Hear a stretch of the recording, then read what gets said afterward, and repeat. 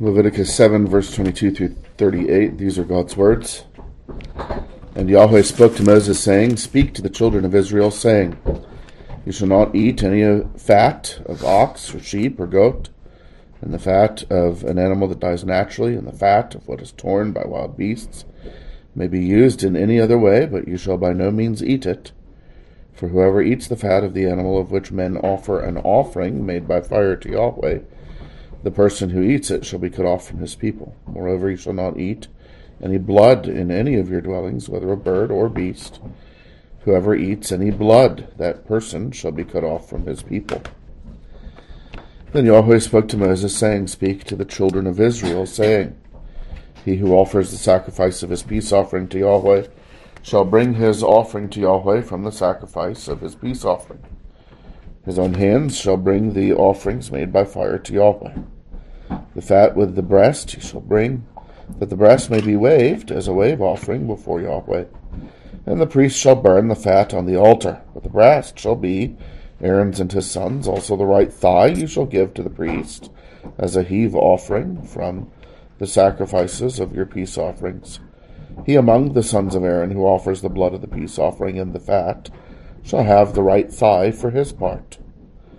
For the breast of the wave offering and the thigh of the heave offering I have taken from the children of Israel, from the sacrifices of their peace offerings, and I have given them to Aaron the priest and to his sons from the children of Israel by a statute forever. This is the consecrated portion for Aaron and his sons from the offerings made by fire to Yahweh on the day when Moses presented them to minister to Yahweh as priests. Yahweh commanded this to be given to them by the children of Israel on the day that he anointed them, by a statute forever throughout their generations. This is the law of the burnt offering, the grain offering, the sin offering, the trespass offering, the consecrations, and the sacrifice of the peace offering, which Yahweh commanded Moses on Mount Sinai on the day when he commanded the children of Israel to offer their offerings to Yahweh in the wilderness of Sinai. So far the reading of God's inspired and inerrant word.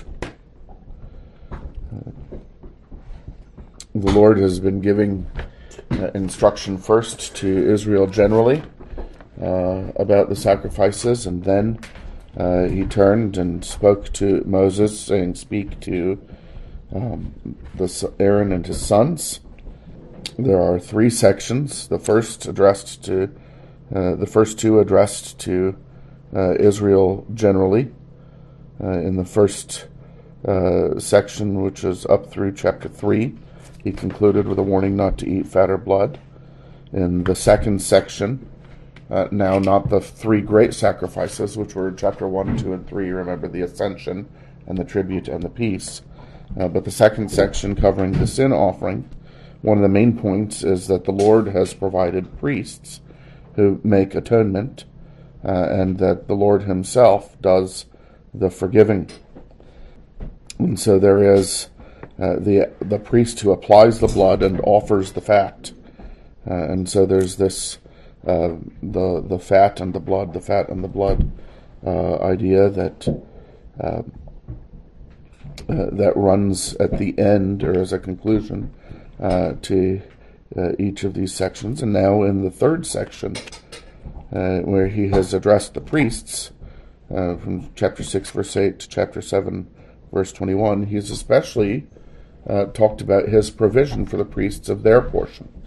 But he comes now at the end, and he turns from addressing the priests, and we can see in verse 23 and verse 29 of our passage that he's again addressing the children of Israel generally. And he combines these two conclusions, the fat and the blood for the Lord alone, and a portion for the priests. But this time, the portion is not from the sin offering, from which the worshiper could not eat, but only the priests. It's a portion that is from the peace offering. And so the Lord is giving to the priests part of what is generally the worshippers, teaching them to see God's anointed as set apart for their good, and to view the anointed priest with gratitude, which of course is all the more precious for us because our anointed priest is the Lord Jesus. So he's concluding another section here. This is a big conclusion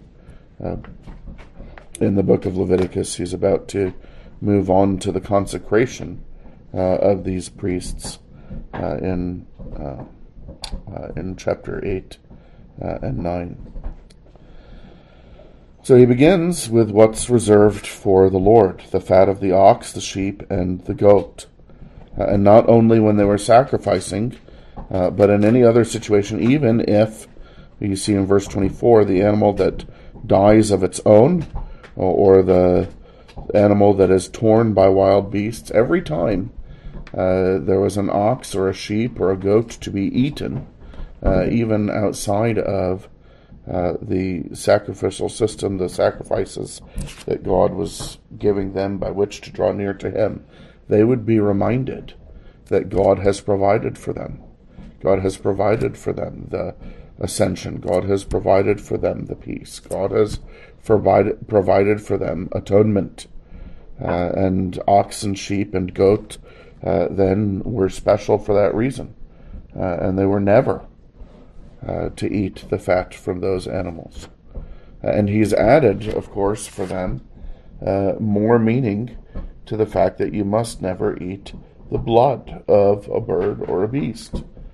You remember all the way back in Genesis 9, we weren't to eat blood because the life of the animal is in the blood. We weren't to think of ourselves as getting life from animals, but life from God. But now, the blood of these animals has become more precious because of the hand-leaning ceremony in which he gives the worshiper to identify with the animal and see the application of God bringing the blood of their substitute, the blood that stands for them, that is, as it were, their life, into contact with his altar, into contact with his tabernacle, applying the blood, as it were, to the representation of himself. And so every time they ate any meat of any kind, they wouldn't eat the blood, and they would remember that one of the reasons we don't eat the blood is because the Lord brings us near by a substitute whose blood is shed instead of ours, so that the us, the version of ourselves that is banished from God's presence, is dead, and there is a life with God that God has provided or is providing by way of a substitute. And of course, the Scripture tells us that ultimately this cannot be the blood of bulls or goats. It is the blood of the Lord Jesus, with whom we are united. But by reserving the blood from all of the animals and the fat from the ox and the sheep and the goat, God would give them to be continually remembering that He has brought them near in Christ. And don't we need to be continually reminded? Well, we can do better, of course, than not eating fat or not eating blood, as far as continual reminder that the Lord has brought us near in our substitute, because our substitute is the Lord Jesus, and He is not dead but alive, and He always makes intercession for us, and we always come to God through Him. And so one of the most important ways that we apply this passage in our lives is by this continual habit of prayer, which the more that we build it, not just in these set times, which, praise God, we have moments that we set apart just for worship, and praise God, we come to Him through Christ in those times. But the more you pray in the midst of the day, the more you share and take your joys to God with thanksgiving to Christ, the more in every action, in every effort, you take your need for help to God in a petition through Christ. The more when anxiety comes, or there's something you're concerned about, or something happens to you, and it's painful or grievous in some way, you bring that cry to God through Christ. The more continuously you'll be reminded God has brought you near to himself through the Lord Jesus. And we have the Lord Jesus, who has been sacrificed and is alive, and he teaches us to view ourselves also as living sacrifices by the grace of God in the Lord Jesus Christ at the beginning of Romans 12. So we see what's reserved for the Lord. We also see what's reserved for the priests. Not only the different portions, especially of the trespass and the sin offering that we saw in that section, and in the section where the Lord was addressing the priests, but even from the peace offering, so that when the worshiper comes to the climax of his worship, he's ascended, he's brought his tribute, he gets to eat from the same table, he's brought into table fellowship with God. The breast portion and the thigh portion are reserved for the priest that God has provided, who administers all these things for him. And if we're grateful for our priest, we're eager for him to receive his portion. So the Lord, having given us now his own Son, our Lord Jesus, as the priest, we're even more eager for him to receive his portions. So you had this ritual where when the priest was going to raise was going to put the fat offering on the altar, he would raise it up as a wave offering and put it on the altar. But he would also raise up the breast portion that was his. That's what's called a wave offering, the root of the word coming from the idea of raising it up. And then I don't know why they use the phrase heave offering, which is continued now. It's just another word for contribution. And so there's the raising up of the breast portion, and then there's this handing over from the worshiper to the priest of the thigh portion. And you see how the portions that are the priests are being given from the Lord in the raising, and from the worshiper in the contribution. And there's this desire then from God, and that he's teaching to the person who's drawing near to God, to desire for the priest to get his portion. And how marvelous that the Lord Jesus, who has loved us and given himself for us, and he's provoked in us our love for himself, that he instructs us then to desire that the Lord Jesus would get his portion, that the Lord Jesus would get the pleasure of God in his mediatorial work. You remember the scripture talking about how he grew in wisdom and favor, wisdom and stature and favor with God and with men. And truly he is worthy of our delight in him and his Father's delight in him. But there was coming a day that the Lord Jesus would do the great thing that most delighted his Father. And he says, for this reason the Father loves me, that I lay down my life, and that I take it up again. I have authority to lay it down. No one takes my life from me. I have authority to lay it down. I have authority to take it up. And so there's this instruction here that begins in a small way when the priests are just the sons of Aaron, to desire that the priest who administers God's salvation, God's bringing you near, God's atoning for your sin, God's bringing you to himself with tribute, God's fellowship with you, that the priest who administers all those things for you, and particularly who makes the atonement for you, that he would receive his portion. And we desire that he would receive his portion. Now, verse 34, verse 35, verse 36, give the priest not just a portion in meat, but a portion in his place. Each of these verses, it's almost like a triple conclusion when he says, "For the breast of the raising and the thigh of the contribution, I have taken from the children of Israel from the sacrifices of their peace, and I have given them to Aaron the priest and to his sons from the children of Israel by a statute forever." He uses that, by a statute forever.